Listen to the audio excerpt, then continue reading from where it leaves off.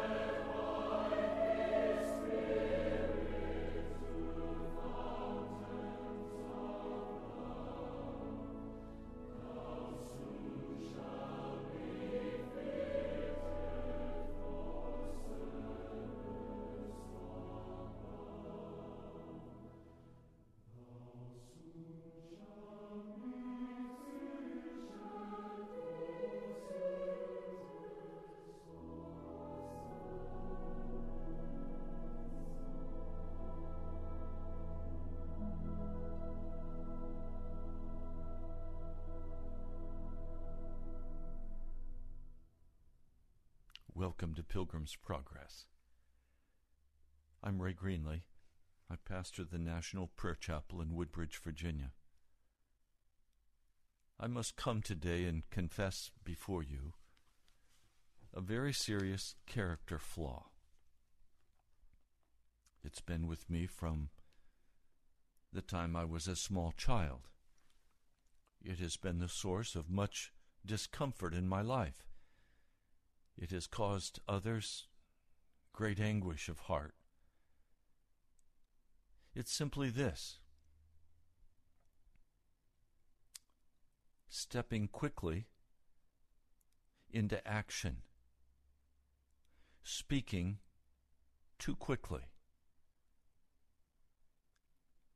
moving forward in my thinking and not waiting upon God. I saw that most clearly when I was in college. I was an employee of the gymnasium, the coach. I was responsible for the swimming pool and the program of classes in the swimming pool. I was taking a class in tumbling. And when the final exam came, your whole grade was based on your performance, plus a written exam, each 50% of the grade. I aced an A in the written part of the exam, and when the time came for the performance, I was at the front of the line. And Jim Burns, the coach, came to me and he said, "Ray, I want you to go to the back of the line. I want you to be last." Well, I was somewhat offended because I was very keyed up and I was ready to do my routine. But I obeyed and I went to the back of the line. Frankly, I was very put out and very upset. I waited patiently as everyone else performed their routine ahead of me. And finally, it was my turn to do my tumbling, and I did so perfectly and received an A for the class. Later, the coach said to me, "Do you know why I sent you to the back of the line?" I said, "No, I don't." He said, "You were upset with me, weren't you? I could see it all over your face." "Yes, I was very upset with you." "Well, Ray, let me tell you why I sent you to the back of the line. You always want to charge. You want to race. You want to go fast. But I knew that if I let you go first, you would be so tight, you would mess up your routine. I wanted you to get that A. So I sent you to the back of the line to chill, to cool down, to get mad if you needed to and then release it, so that when it came time for you to do the routine, you would be able to perform the way you are capable of performing." I thank Jim. I never forgot that. But I look back on my life and I see many times when I have quickly stepped, or rushed, I should say, in my thinking and my speaking and my acting. And all of that simply proves a lack of faith. The character flaw that I have had running through the center of my heart, that God has now been working with and disciplining me over for many years, is that of not apprehending the presence and dominion of God over everything, but somehow feeling in myself that if I'm to survive, I must take some action. I must speak, I must preach, I must confront, I must defend. And all of this comes out of my heart when it's extremely raw. I'll say things, I'll do things, I'll take actions. Another way of putting it is that I'll put up with so much and then I'm finally fed up and I'll just mow grass. And this is extremely destructive to the people who are close to me and people with whom I minister. So this weakness, this character flaw, truly comes directly from the fall of Adam. It comes directly from the lie of Satan. You will not die. Charge, go for it. Get her done. Do whatever you have to do. Protect yourself, guard yourself, Defend yourself. Now, by God's blessing, most of the time I don't function this way. Most of the time I do not act prematurely as I have grown in Jesus Christ. Because to act prematurely is a characteristic of infancy.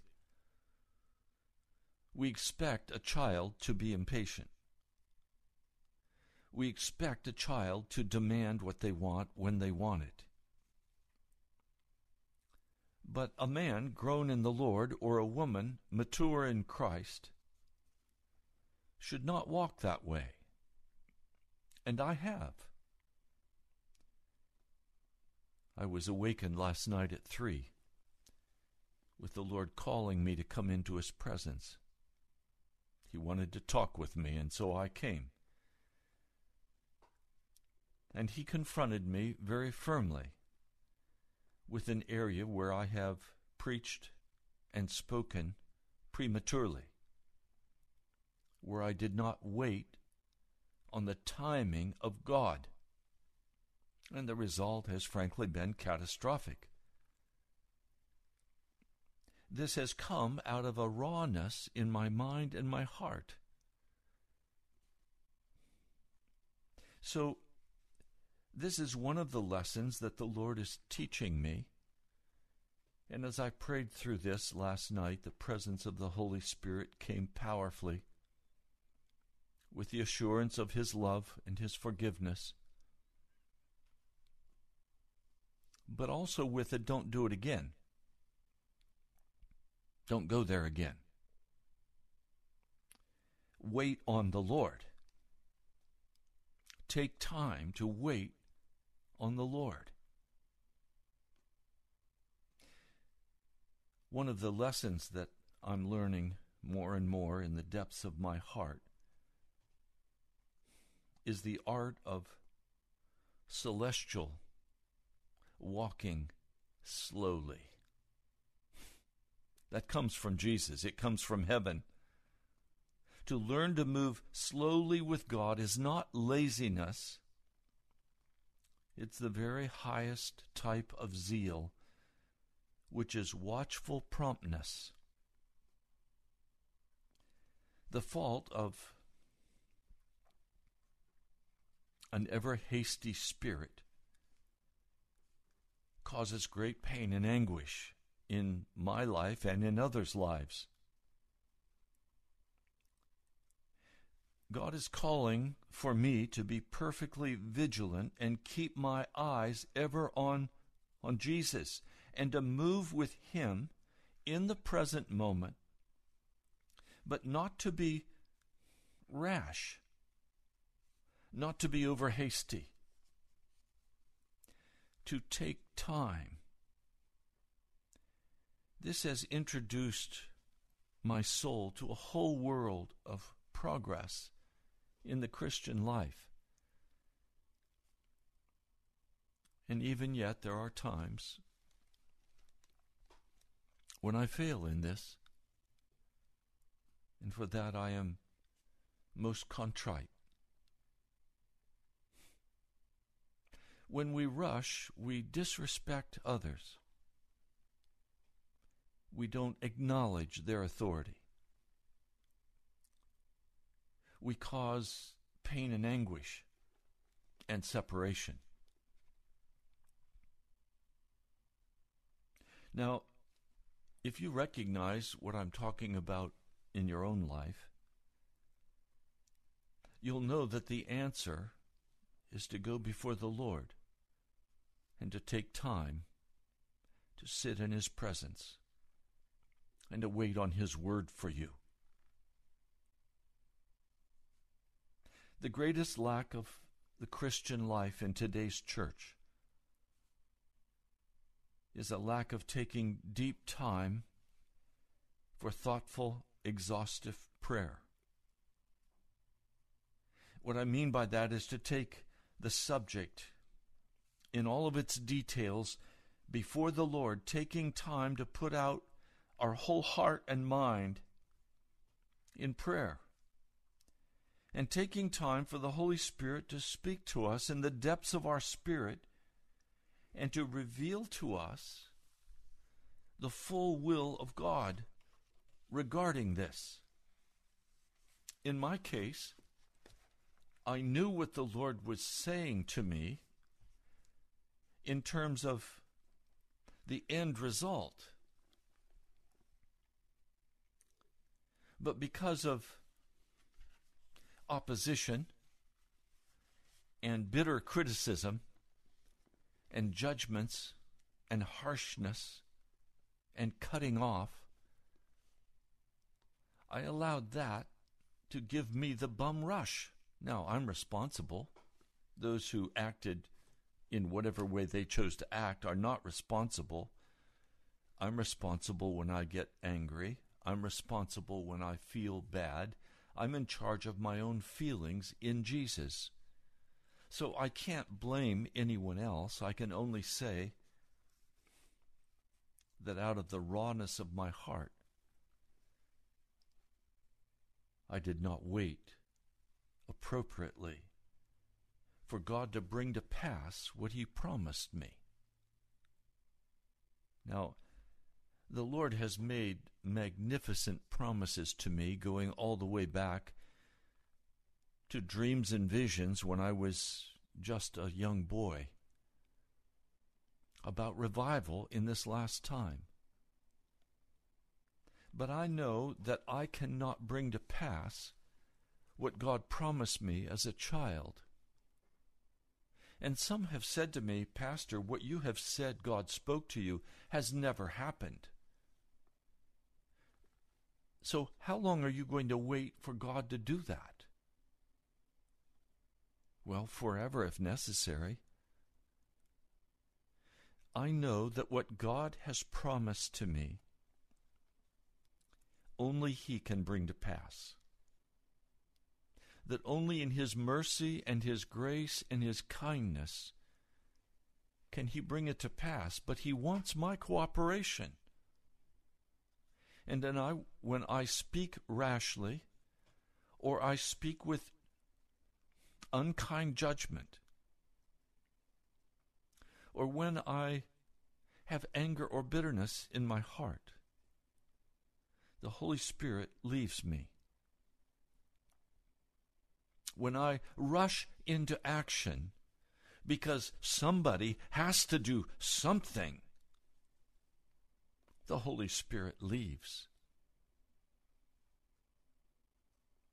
So it's necessary that we would spend whatever hours we need to spend in prayer to acquire more light on the question of these divine things that God has promised to us.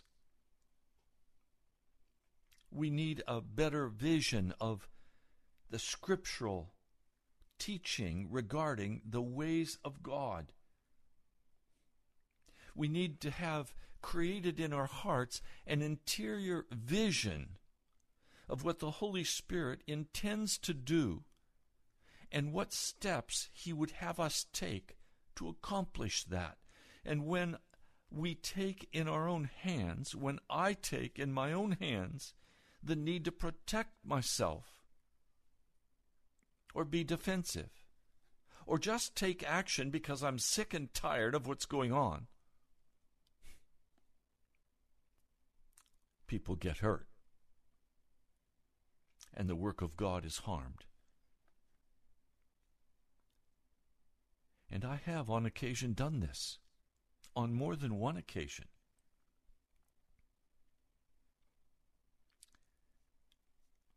And it calls for deep repentance. It calls for turning to the Lord and waiting on Him. When the money is short, and there are timing crises that we are facing, when you perhaps in your job must make a certain sales goal, or you will be put on probation, or you will be fired. Well, I've got to go do something. I've got to make it work. No, Wait on the Lord. Trust Him, and He will do it. When a relationship becomes unbearable and attacks begin to happen, criticism begins to take place, coldness and iciness and flintiness begins to be the condition of the day, what are we to do? Wait on the Lord. And I want to step up and say, I'm justified in what I say. I'm just protecting myself from your attack. Wrong. Wrong. In every area of life, we are called to learn the celestial art of walking slowly with the Lord, gently with the Lord, with tenderness and kind mercy. My dad knew that this characteristic was in me as I worked on the farm with farm equipment. He would say to me, Raymond, don't force it. If you force it, you will break it.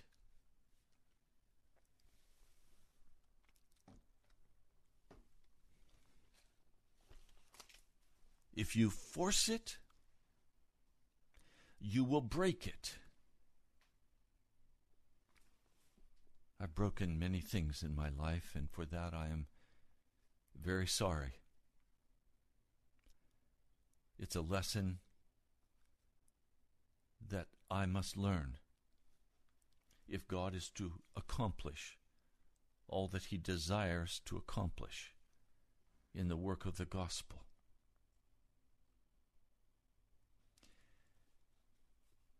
We must have the providence of God functioning in our lives in order to obtain a depth of sweetness, of experience,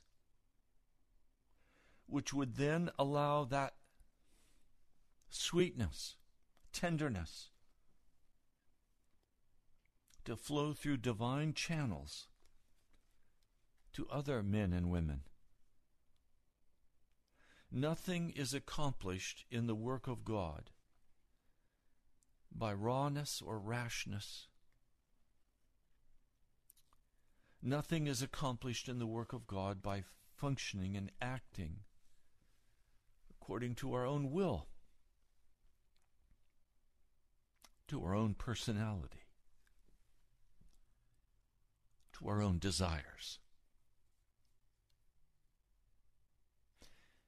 God orders the steps of a righteous man or a righteous woman. And I must be willing, and you must be willing, to walk in that divine order according to His timing and His way. I used to always say, yes, God always answers prayer, but He's always late. And that's true. To human flesh, God seems to always be late. But there's a divine plan in that. He's testing to see if we will go our own way at our own pace, or if we are willing to wait upon Him. Remember, God is the one who created time. He is above time. And if in your desperate place financially, you think you have to go do something, just do something, other than cry out to the Lord and wait for His rhema word of direction, then you will fail this test, and God will have to bring you around to it again and again and again, or else He cannot use you in the work of the gospel. It takes time to prepare to be used by God. The greater the work that He has called us to do, the longer preparation God gives us for that work. We're so eager as human beings to get into an enterprise, to open a business, to start our job, to get moving, because somehow if we're moving, we're doing something. You know, I've struggled with this one issue for so many years. I can preach on the radio. I can have a full day of ministering to people. I can hold a meeting in the evening. I can come to bed and be utterly exhausted with the burden of ministry. And say to myself, why am I tired? I haven't done anything all day. Well, why am I tired? Because I've been engaged in the warfare of the kingdom of heaven all day. But you see, in my background, you only are doing something worthwhile when you're getting dirty while you're doing it. I was raised on a farm. When you're hoeing out the field and you can see the weeds are all gone,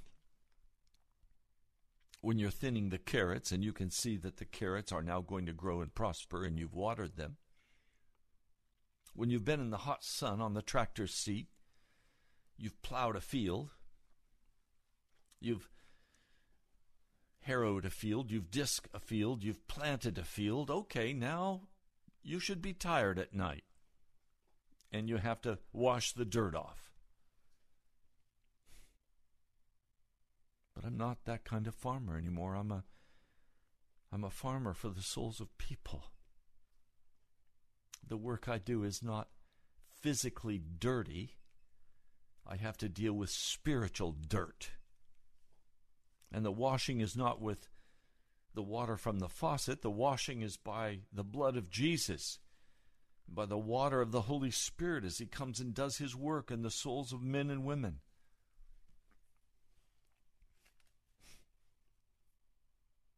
That's why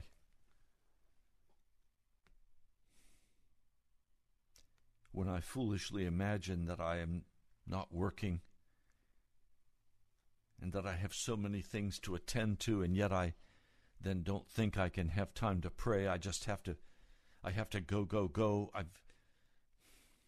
I've got a friend who always teases me because I'll begin saying, I got to, and I'll list out a whole bunch of things I got to do. Well, there's only one thing needful. And that one thing is to patiently wait on God and do exactly what he tells me when he tells me to do it. And not to have a list of got-tos. Not to try to position myself as I've got to get her done. All of that came out of the fall.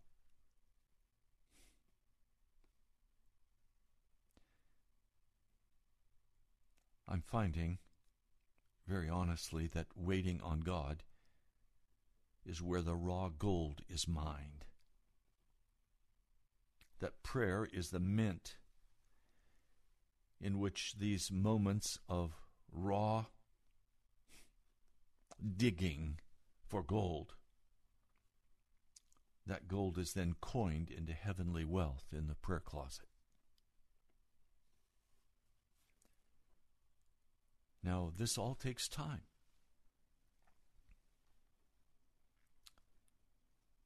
And if we are so eager to get into our enterprise or our work or our get her done, we will delay being prepared for the great mission that God has for us to do. Each of us, if we're going to be used by God, must go through the school of the Holy Spirit where we are taught and disciplined, where we learn the trade of holiness and dependence upon Jesus, where we learn the art of celestial slowness in waiting on God. The preparation must go deeper and enter into the very qualities of the heart. and the will. There must be the willingness to patiently endure. There must be an apprehension in our hearts. There must be that mental vision of what God is doing in us. There must be a new balancing of judgment, impartiality of decision, a largeness of divine gentleness. Divine gentleness for those with whom we deal. And frankly, there is nothing that prepares us for this like suffering, lonely sorrow, years of patient waiting upon God. In one sense, I've been waiting all of my life for what Jesus wanted to do, but during those years there were many runaway wagons in my life that ended up wrecked. The real waiting on God did not begin until 1989. Actually, in prayer in 1987. And I've been patiently waiting on God for His promises given to me when I was a child since 1987, 88, 89. It was in 89 that God took me into the very painful cauldron in the heat and the fire, where I finally came to an end of myself and said, okay, I'll wait on you, Lord. But many times since, in the rawness of my heart, I have made very serious blunders and hurt people.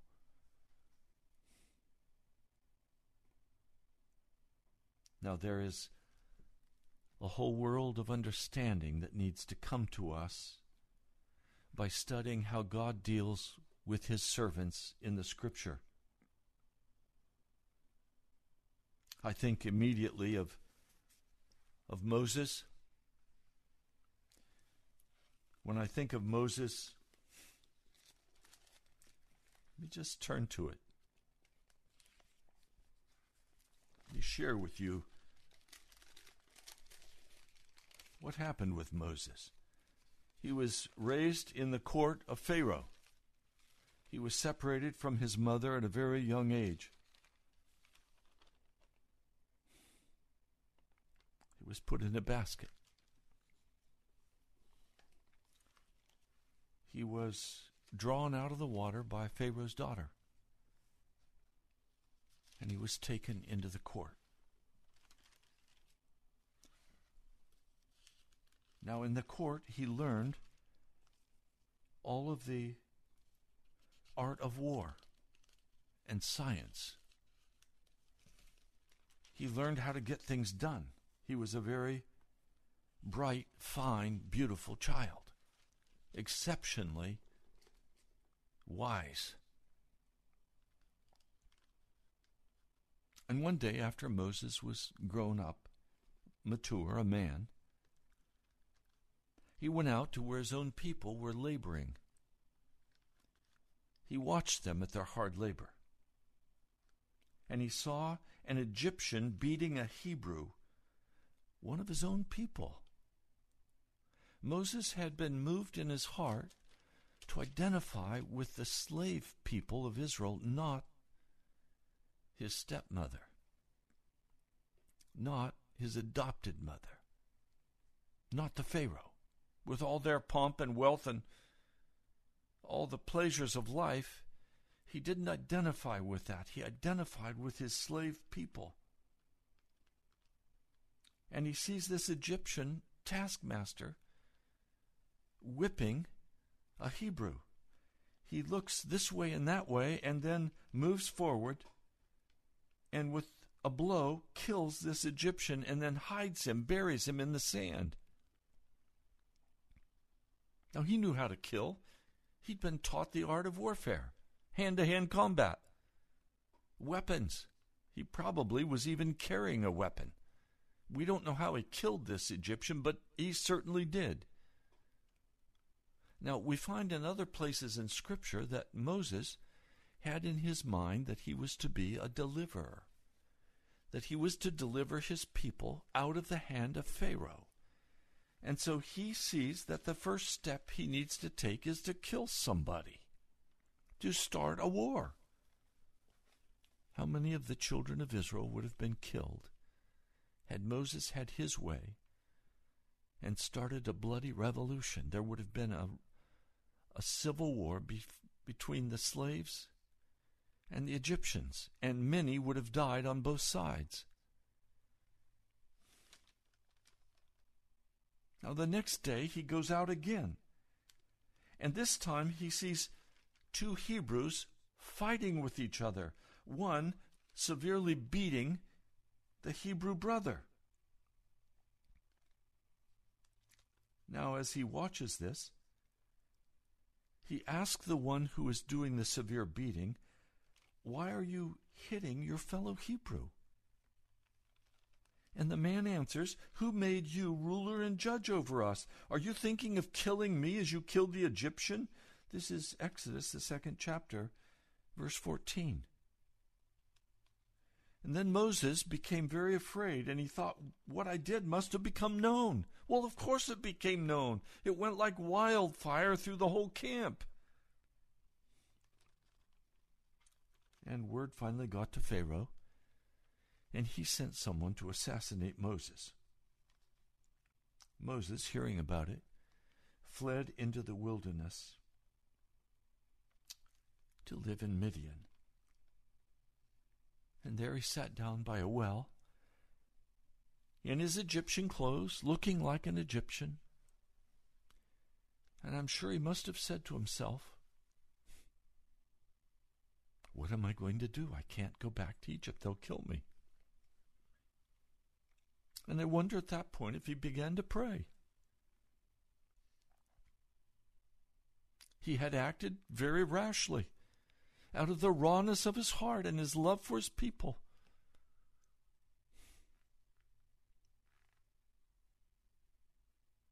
And now, what is he going to do? What can he do? He only has the clothes that's on his back. They're Egyptian clothes. He's probably without money. As he's sitting there,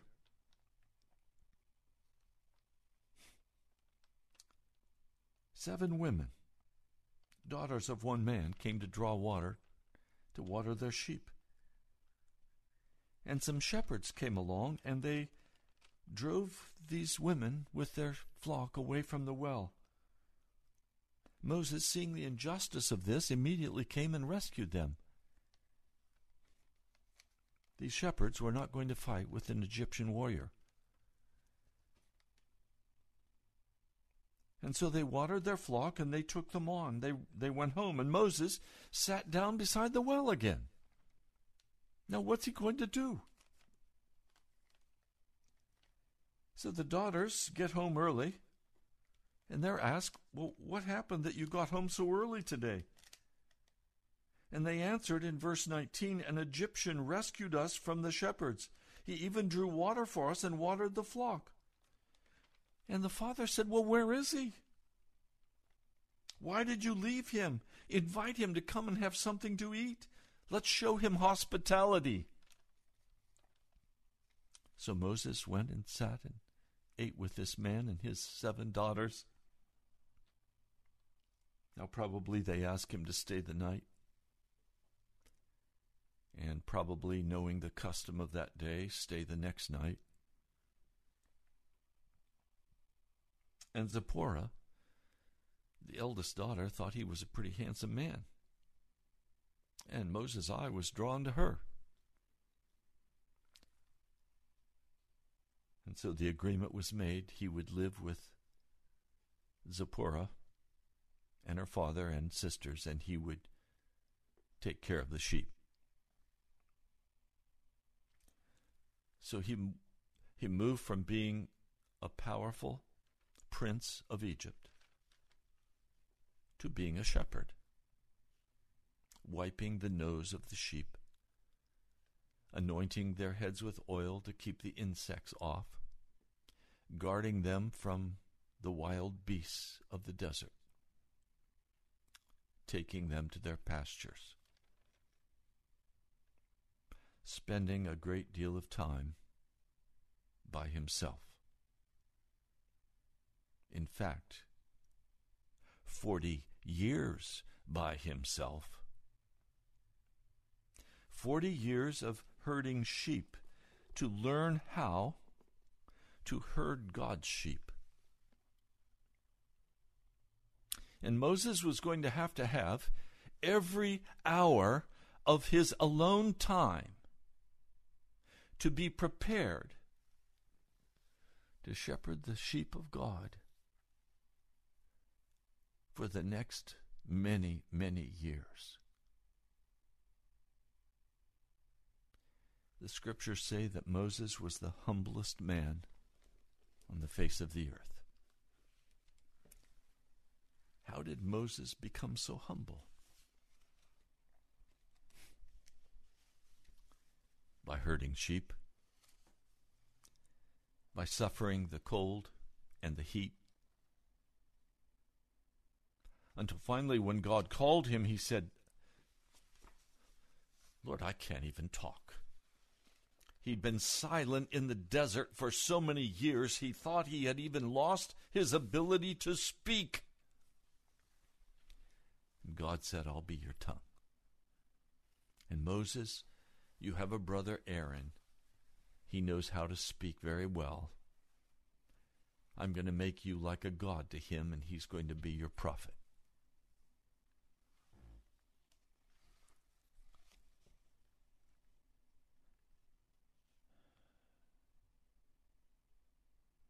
Year after year after year, and finally at the age of 80, God said Moses is now ready to go lead my people. John the Baptist, he spent 30 years in the wilderness preparing for the work of 2 years. Jesus spent 30 years getting ready to minister for 3 years.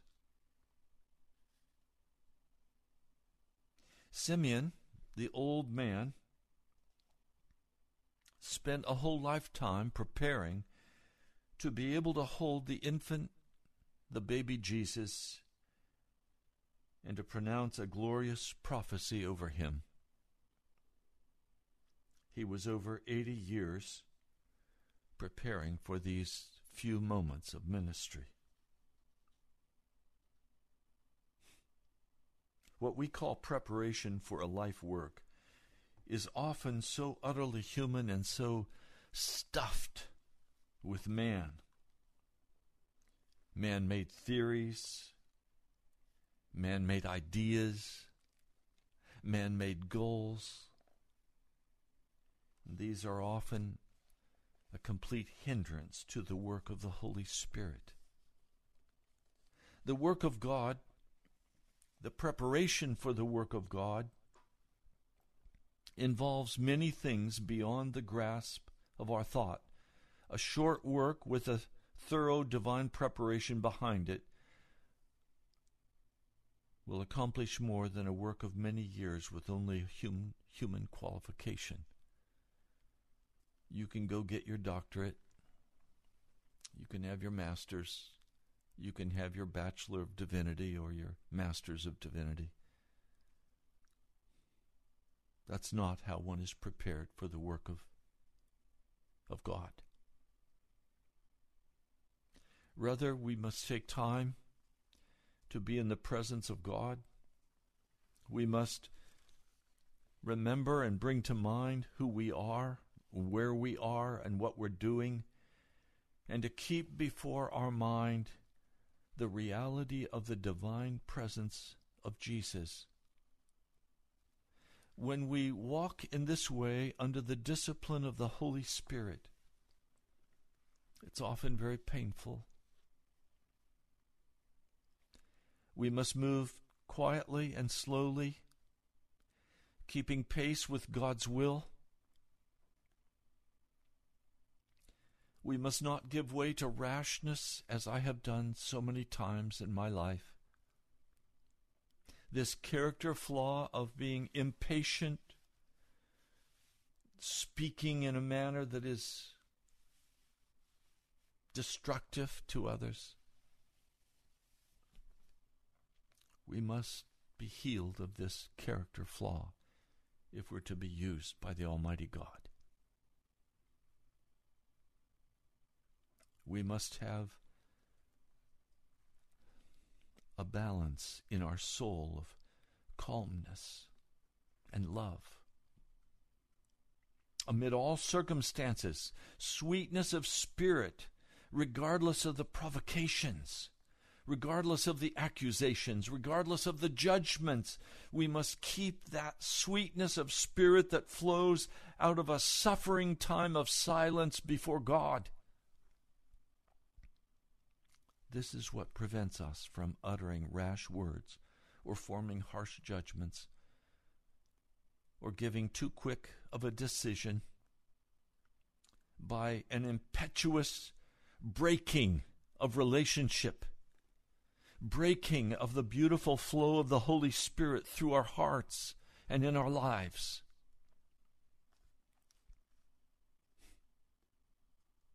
How many thousands of times in my past life have I made a bargain, written a letter, made a phone call, sent a text, made a decision. I'm going to move ahead no matter what. People will just have to deal with it. How many times I've uttered a rebuke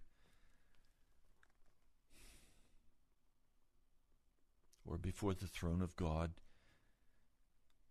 spoken or expressed a thought too soon. I've had to go back at times and say, Lord, would you just erase that last prayer? I know it did not please you. It was out of an impetuous heart, out of a sore, raw heart. Please forgive me.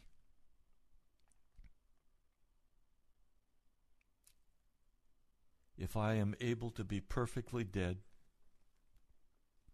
in deep and quiet union with God, I will be able to move gently and slowly with His will, and certainly the result will be infinitely better than would have been accomplished by my rushing, my disregarding, my disrespecting. I am, in all honesty, searching after God, searching after Jesus, to learn the celestial art of walking slowly in God's time.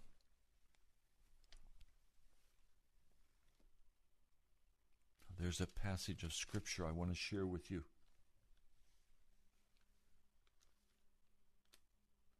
One thing I ask of the Lord. This is Psalm 27, verse 4. I'm just going to read through it. One thing I ask of the Lord, and this is what I seek, that I may dwell in the house of the Lord all the days of my life, to gaze upon the beauty of the Lord and to seek Him in His temple.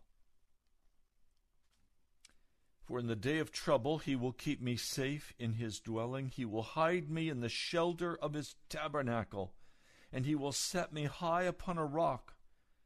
And then my head will be exalted above the enemies who surround me. At His tabernacle will I sacrifice with shouts of joy. I will sing and make music to the Lord.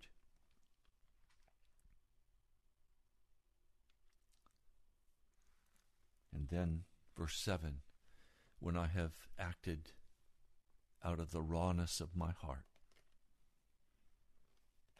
in the face of judgments and accusations. The psalmist says, hear my voice when I call, O Lord. Be merciful to me and answer me. My heart says of you, seek his face.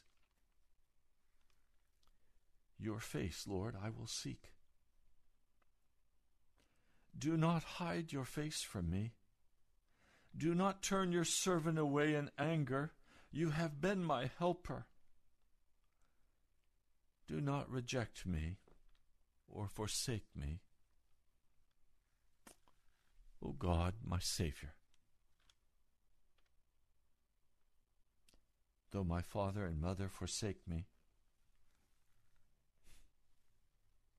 and I would add, though my brother and sister would forsake me, though my friends would forsake me, the Scripture says the Lord will receive me. Verse 11, this is Psalm 27, verse 11. Teach me your way, O Lord. Lead me in a straight path because of my oppressors. Do not turn me over to the desire of my foes, for false witnesses rise up against me, breathing out violence. I am still confident of this. I will see the goodness of the Lord in the land of the living. Wait for the Lord.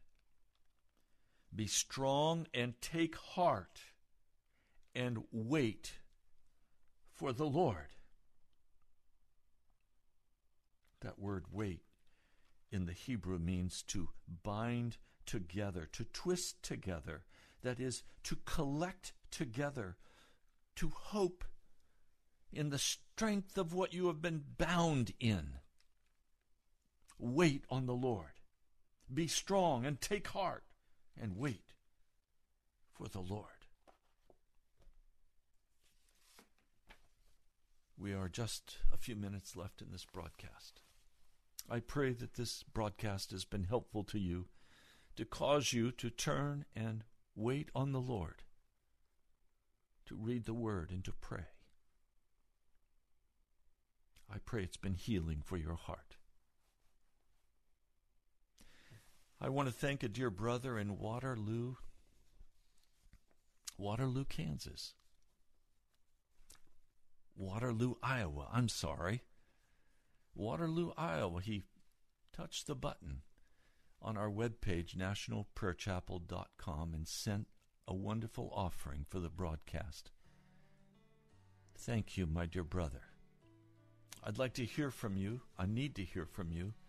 As the Holy Spirit prompts you to give, would you write to me at the National Prayer Chapel, Post Office Box 2346, Woodbridge, Virginia, 22195. That address again, the National Prayer Chapel, Post Office Box 2346, Woodbridge, Virginia, 22195. You've been listening to Pilgrim's Progress. I'm Ray Greenlee. I pastor the National Prayer Chapel. God bless you today with waiting upon the Lord. I love you. I'll talk to you soon. Great joy to the only God, our Savior, through Jesus Christ our Lord. 3-star General Michael J. Flynn, head of the Pentagon Intelligence Agency, knew all the government's dirty secrets. He was one of the most respected generals in the military. Flynn knew what the intel world had been up to. He understood its funding. He ordered the first audit of the use of contractors. This set off alarm bells. The explosive new documentary, Flynn, Deliver the Truth, Whatever the Cost, uncovers the facts behind this scandal. Flynn told the truth. He was the most dangerous person for Donald Trump to hire. I find out the worst enemy that I'm going to face in my life is right here in America. They took my assessment and they wanted me to change it. And I was like, I'm not changing it. They had to get rid of Flynn. With in-depth interviews, archival footage, and never-before-seen personal records of the man behind the headlines. I just felt like I was drowning. Flynn, Deliver the Truth, Whatever the Cost. Available now. Watch it today. Go to salemnow.com. salemnow.com.